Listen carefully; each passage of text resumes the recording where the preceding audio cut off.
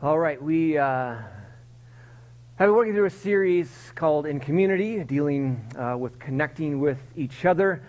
And a couple weeks ago, we talked on the subject of shame, and we're going to continue on that topic by talking about shame resilience.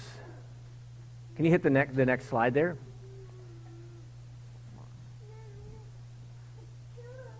Is it stuck? Or did it freeze?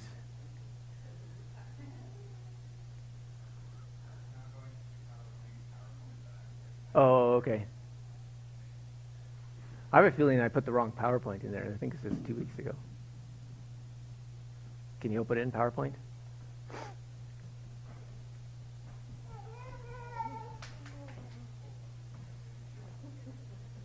I'm going to see if that's actually the right one.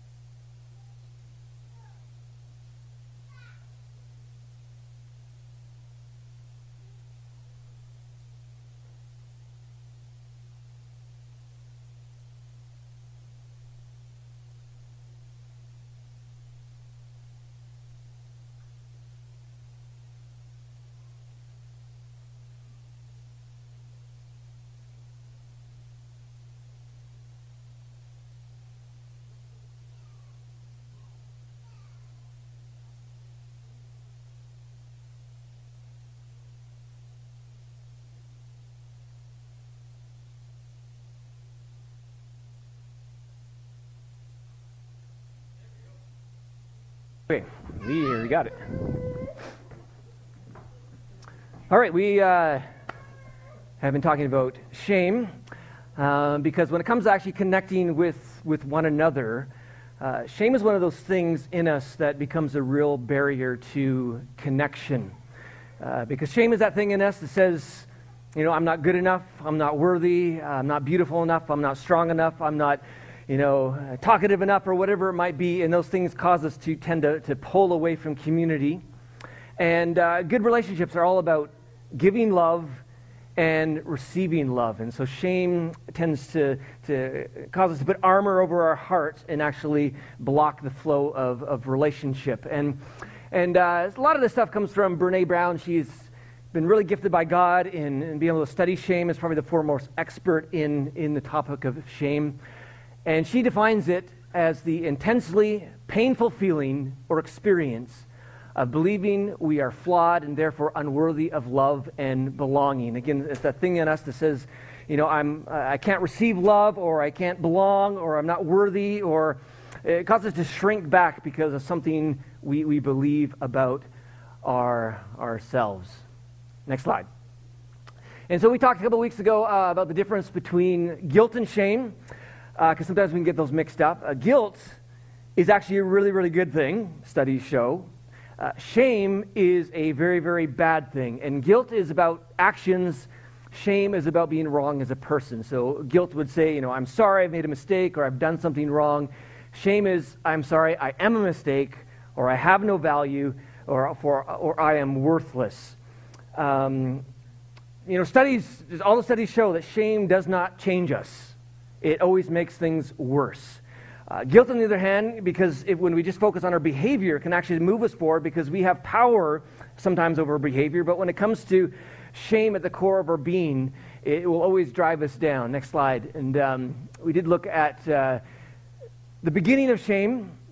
It was from Genesis. And in the beginning, God never designed us to carry shame. We were never meant to live in shame. We were never meant to experience that shame. We see in the perfect world that God created, Adam and Eve were naked and they felt no shame. And being naked in front of another person, it tends to be one of the most vulnerable things we can do.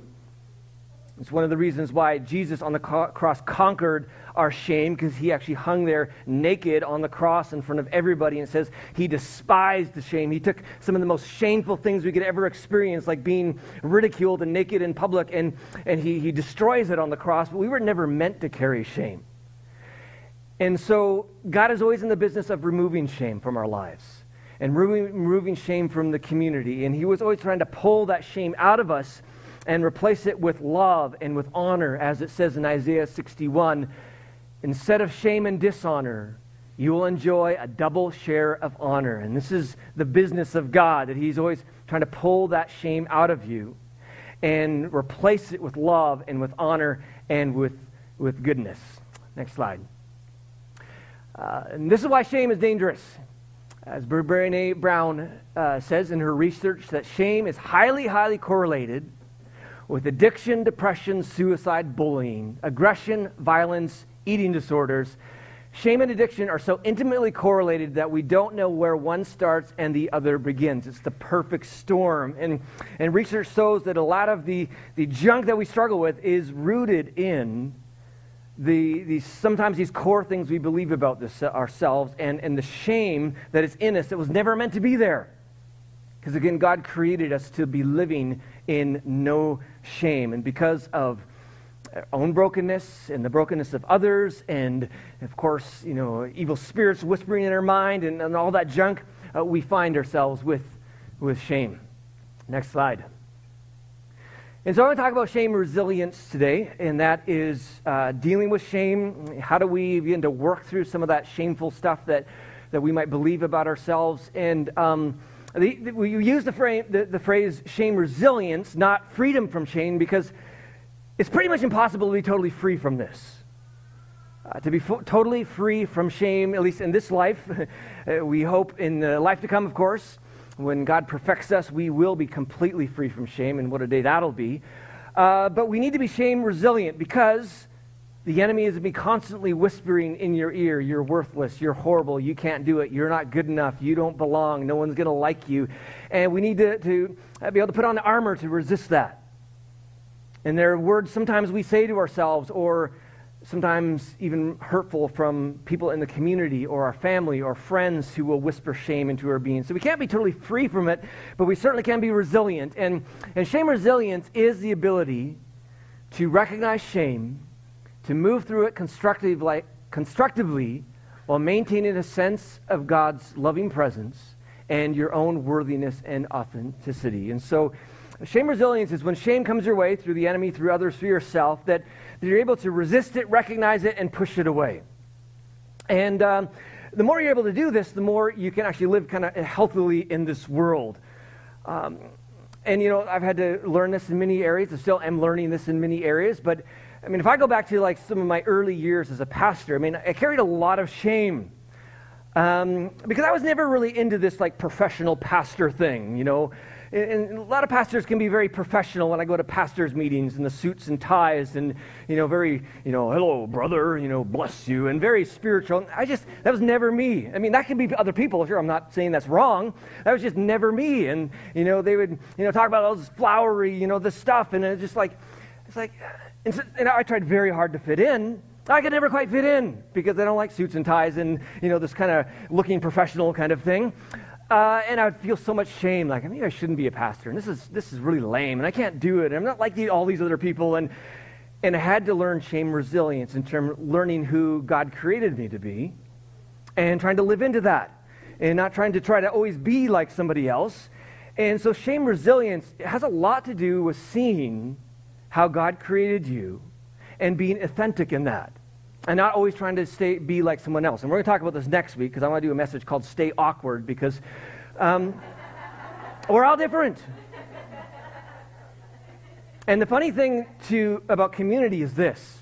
We really, really want to fit in. And so what do? We really want to fit in. So to fit in, we try to be like those other people. And then we don't feel like we fit in because we're not being authentic. Hey, we always want to fit in, so I want to fit in, so I got to be like you. And then we realize, why don't I feel loved and cared for? It's because you're actually not being you. You're trying to be someone else. So if you can just stay awkward and be you, it is really helpful to build community. And that's what I love about this church, because we're all kind of awkward in different ways, and I think we try to live into that. Next slide. Brene Brown in one of her books talks, just another example of shame resilience, talks about a fellow who did one of her shame resilience workshops, and he was like second to the CEO of this company. And it was his job, because the company is kind of going downhill, he had days of firing people. And he spent the whole day letting people go and sitting down with these people and saying, you're not going to have a job anymore. And at the end of the day, he was in tears and he was crying. And the CEO walks in and looks at him and says, "Man up! We have a lot more to go." And because that's an easy way to experience shame, perhaps as a leader. It's like, oh, I'm not man enough, and I should be more of a leader here, and why am I crying? But he understood shame resilience. He understood that was a trigger. And so he responds to him and says, "Look, I've went to these families' homes for meals, and I went to their kids' soccer games, and if you're not going to let me cry when I have to let these people go, then maybe I'm not the right person for this job." And he knew who he was, and he stood in that. And a lot of shame resilience is just to know who you are in God. To stop pretending like you're someone else and not try to fit in to be someone else, but to actually be you and be authentic in that, to be in that, to stay awkward. And so, next slide. So we're going to talk about 4 things just briefly. First of all, know where you're prone to shame and what triggers it. Number 2, know your identity. You are worthy of love and belonging. Number 3, reality check shame messages with who you really are in Christ. And 4, speak about feelings of shame with safe people. And so, first of all, next slide. Know where you are prone to shame and what triggers it. And sometimes we might be tempted to say, "I don't have any shame." The reality is, everybody does. Research has shown this. We can talk about the 1, 2, 3 of shame, is that we all have it. Nobody wants to talk about it. And the less we talk about it, the more we actually have it. The more you're actually able to talk about shame is one of the pathways to kind of pushing it away. And so, next slide. So know where you're prone to shame. We are super dangerous in shame. Don was showing me a picture of a little bear that was in his yard. But imagine you come to an angry bear and you poke that bear really hard. It's a dangerous situation. And we are like, it pokes the bear in us when we are in shame. Because when we are feeling shame, it is incredibly painful. And we want to do anything to get rid of that pain and to run from that pain. So what we tend to do is either we want to judge somebody, or we want to blame somebody, or we get angry. We want to do anything to kind of dispose of that pain. We are very dangerous in shame. Again, aggression, violence, bullying, a lot of those things come from shame. In fact, the most shame-ridden people are actually some of the most dangerous criminals in prison. It's a result of shame, and it causes you to act out and do stupid things. We're very dangerous in shame. And this is why we need to live into the love of the Father, Son, and the Holy Spirit and allow His healing to touch those areas of shame in our life. Next slide. It can be dangerous, and I think we all know this idea of a shame spiral. And this is why the more you're aware of what triggers your shame, the more you're aware of where you're weak in shame, you can stop the spiral. And as one person put it, this is just her example of a shame spiral. And we all know this, I'm sure. You mess up. I made a mistake. And then all of a sudden, wow, I'm a terrible human being. And I better run away from the situation. And all of a sudden, everybody hates me, and I hate me, and I should stay away from everybody. And then you're down to, I'm such a burden anyways, and there's no point. I'm always going to suck, and I'm worthless. And you just go down in this shame spiral until everything is miserable, and you can't sense the presence of God anymore, and everything's just dark and horrible. But the more you recognize where you're prone to shame, you can catch this before the enemy takes that and shoves you down into the spiral, or you take yourself down into the spiral. Next slide. And so, where are you prone to shame and what triggers? We talked about this a little bit a couple weeks ago, but here's just some questions you can ask yourself. What area of your life do you keep really, really quiet about? Because we're shamed about our shame, we tend to be very, very quiet about that area, and we don't want to share it. But this actually causes us to feel more alone, and it tends to build more shame. Where are you quiet? Secondly, next slide. What area of your life are you constantly judging yourself in? Or where do you find yourself negatively judging others? And this is one of our responses to shame, is that we tend to want to blame or judge someone else, because if we can find someone else who's doing worse than we are in that area, then we kind of like, look, they're doing worse, so I feel better about myself. And what area do you find yourself negatively judging other people in? And next slide, number 4, where do you think would make you, what do you think would make you more worthy of love and belonging? And so when you're feeling ashamed, you're like, I'm not worthy of love and belonging, or I gotta push it away because of this thing in me. What would make you more worthy of love and belonging? That's probably an area of shame in your life. And a reminder, when it comes to God's love and God's presence, sometimes we think, if I just was a better Christian, if I just read my Bible more, if I went to church more, if I prayed more, then God would love me more and I'd be more a part of his family. God loves you as you are. And this is a part of the healing part of shame, is to know who you are in Christ. Next slide. It's to know your identity and that you are worthy of love and belonging. And this is at the core of understanding the presence of God and his love for you. That you are worthy of love and belonging. And again, we've looked at this picture, but I want to drill this point into you, because this is really at the core of this. We look at a baby, and we would say this baby is worthy of his or her parents' love. We would even say this baby is deserving of his or her parents' love. We would never say, oh, that baby's not worthy of his parents' love, and what a rotten human being, what a rotten child. I mean, no. And God loves us far more than any parent. His love is far deeper than any parent. And because we are his children, and God's love is love, we are worthy of God's love in the sense that we are created in his image, and we are valuable in his sight. And the more you understand this, the more it allows you to pull down those barriers between each other and God. Because if you're like, I'm so unworthy of God's love, and I suck, and I can't do anything right, you will tend to find yourself distance from God.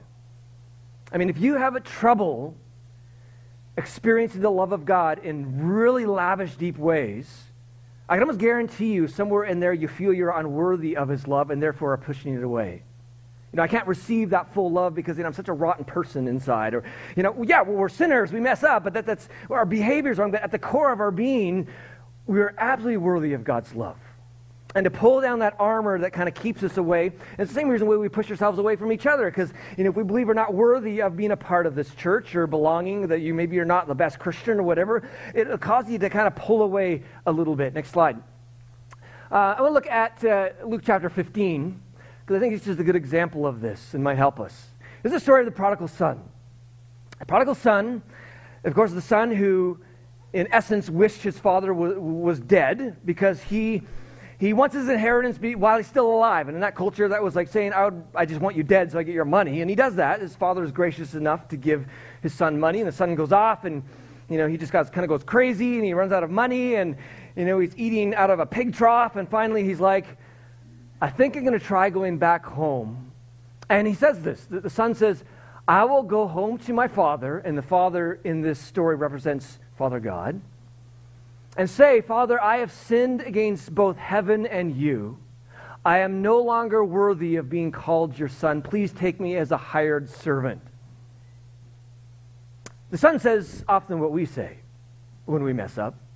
God, I'm not worthy to be your son. And, I just want to be a servant because I'm not worthy to be a son or daughter. And we use this language like, I'm not worthy to receive your love and receive your blessing.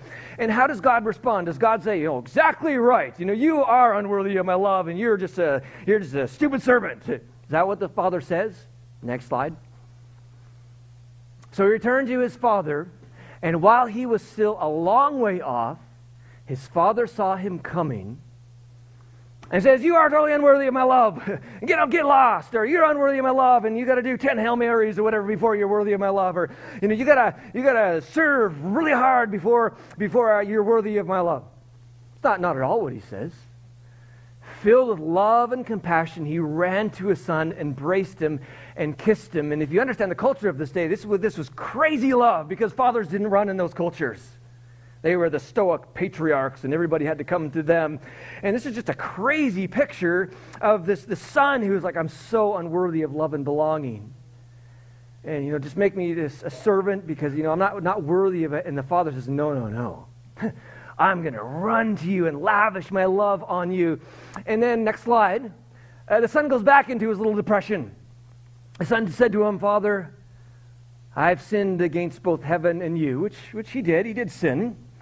But that doesn't affect his worthiness. But he goes back to this idea that I am no longer worthy of being called your son. Again, how does God respond? Well, of course you're not worthy. You're just my son, you don't deserve my love, or you don't belong to this family because look at what you did. And again, we often think like this son.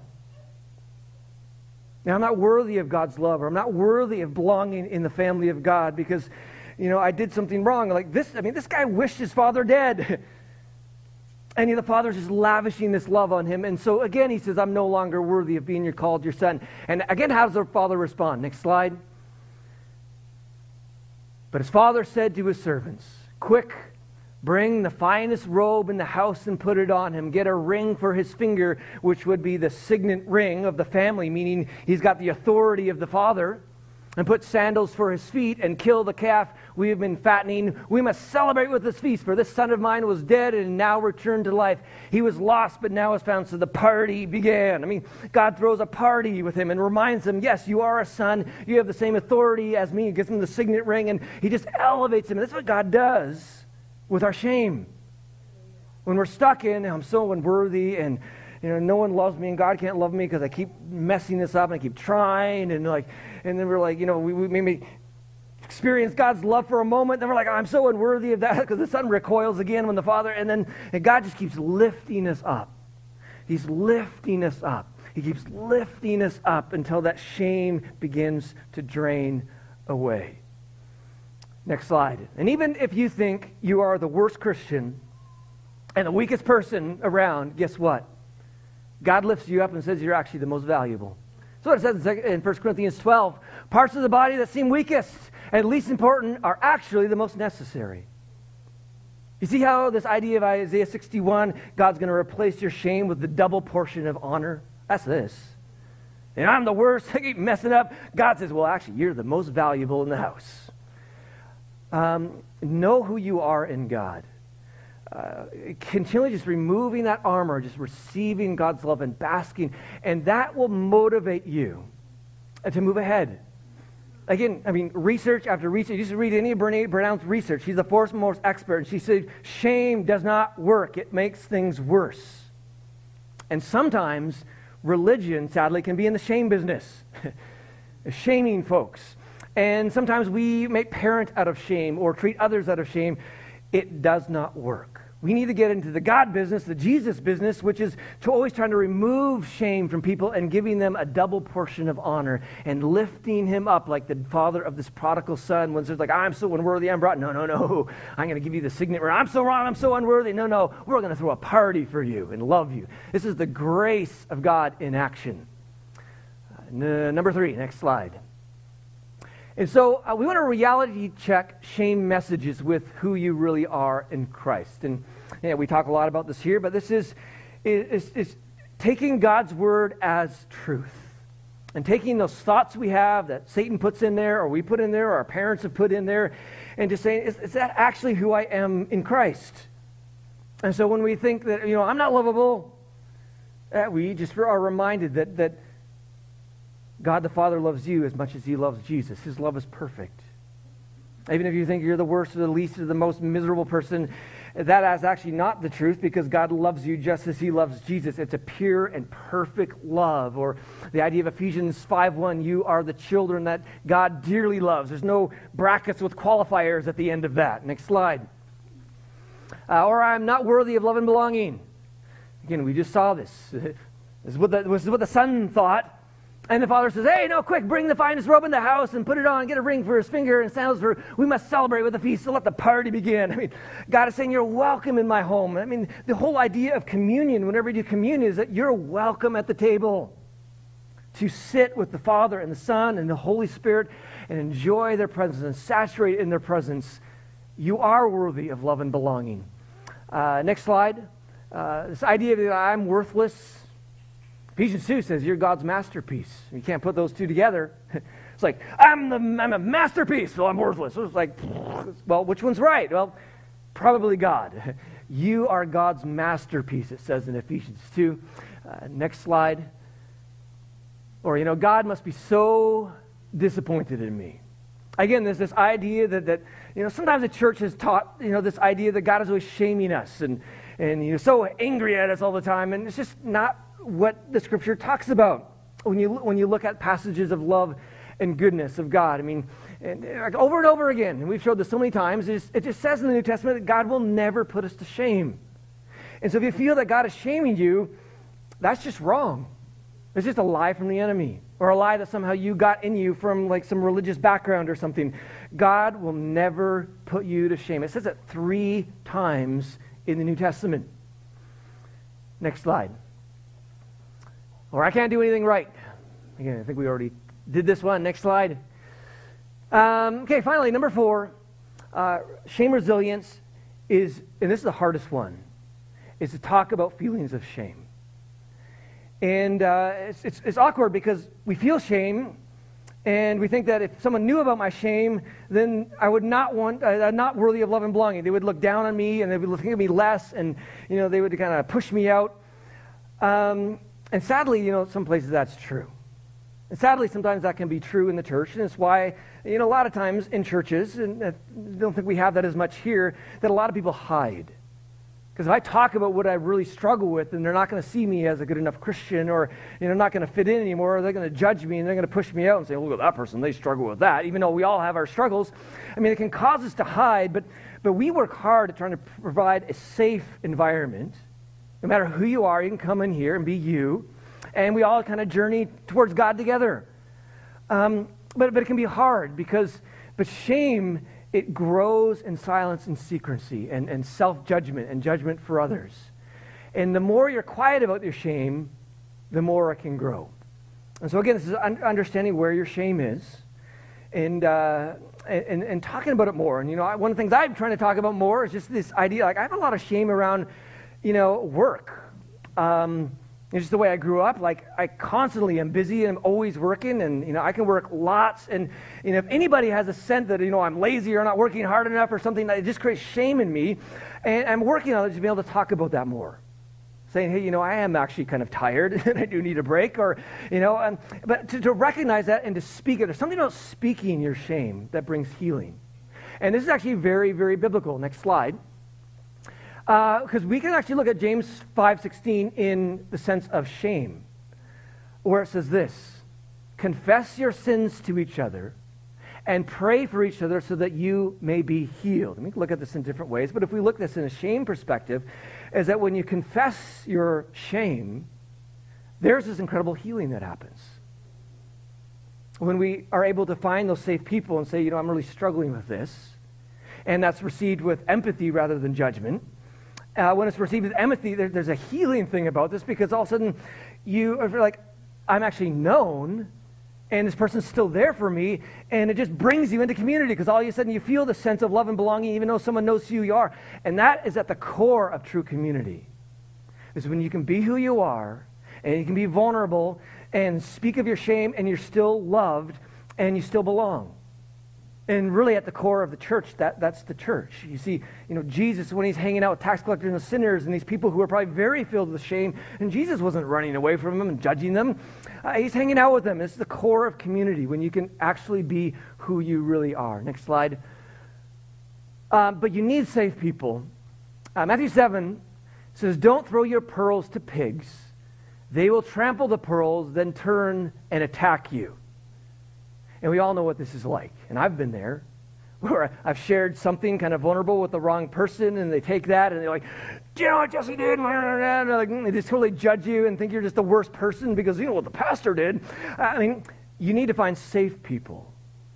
And if you don't have safe people, sometimes they're not around you. Sometimes you need to go talk to a safe spiritual leader or a therapist or someone who actually can hold stuff in confidence. Or if you have those friends that seem to be trustworthy and always there, and you've been telling them little things, and there's eventually where you can start telling them maybe bigger things, and if they hold that trust, it is so healing when you're able just to speak of those. There's healing in that. When you confess your sin or you confess your shame to each other and pray for each other, and there's this healing when you feel loved even though you're not perfect.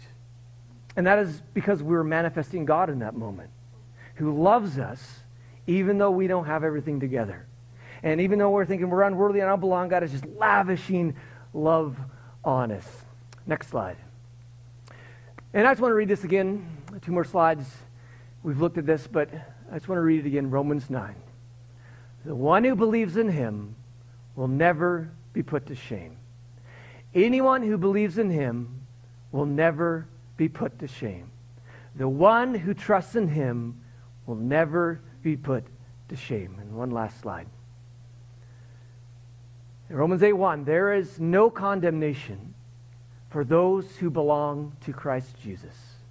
Romans 5:1, we have peace with God. We already read that one. And 1 John 2:12, your sins have been forgiven. In John 17, Jesus said, Father, you love them just as much as you love me. So, Father, I pray that you would help us to recognize those areas of shame. God, I know you want that armor to just fall off our hearts, where we could just genuinely receive your love, God, without resisting it. God, that we would understand your truth, that you love us no matter what, no matter who we are, no matter what we've been through, no matter what we're struggling, that we are, because we're your children, God, we're worthy of your love and worthy of belonging to your family. And God, I pray you continue to grow us as a community, a place where we're able to be real with each other, and God, still be loved and welcomed. So we thank you in Jesus' name. Amen.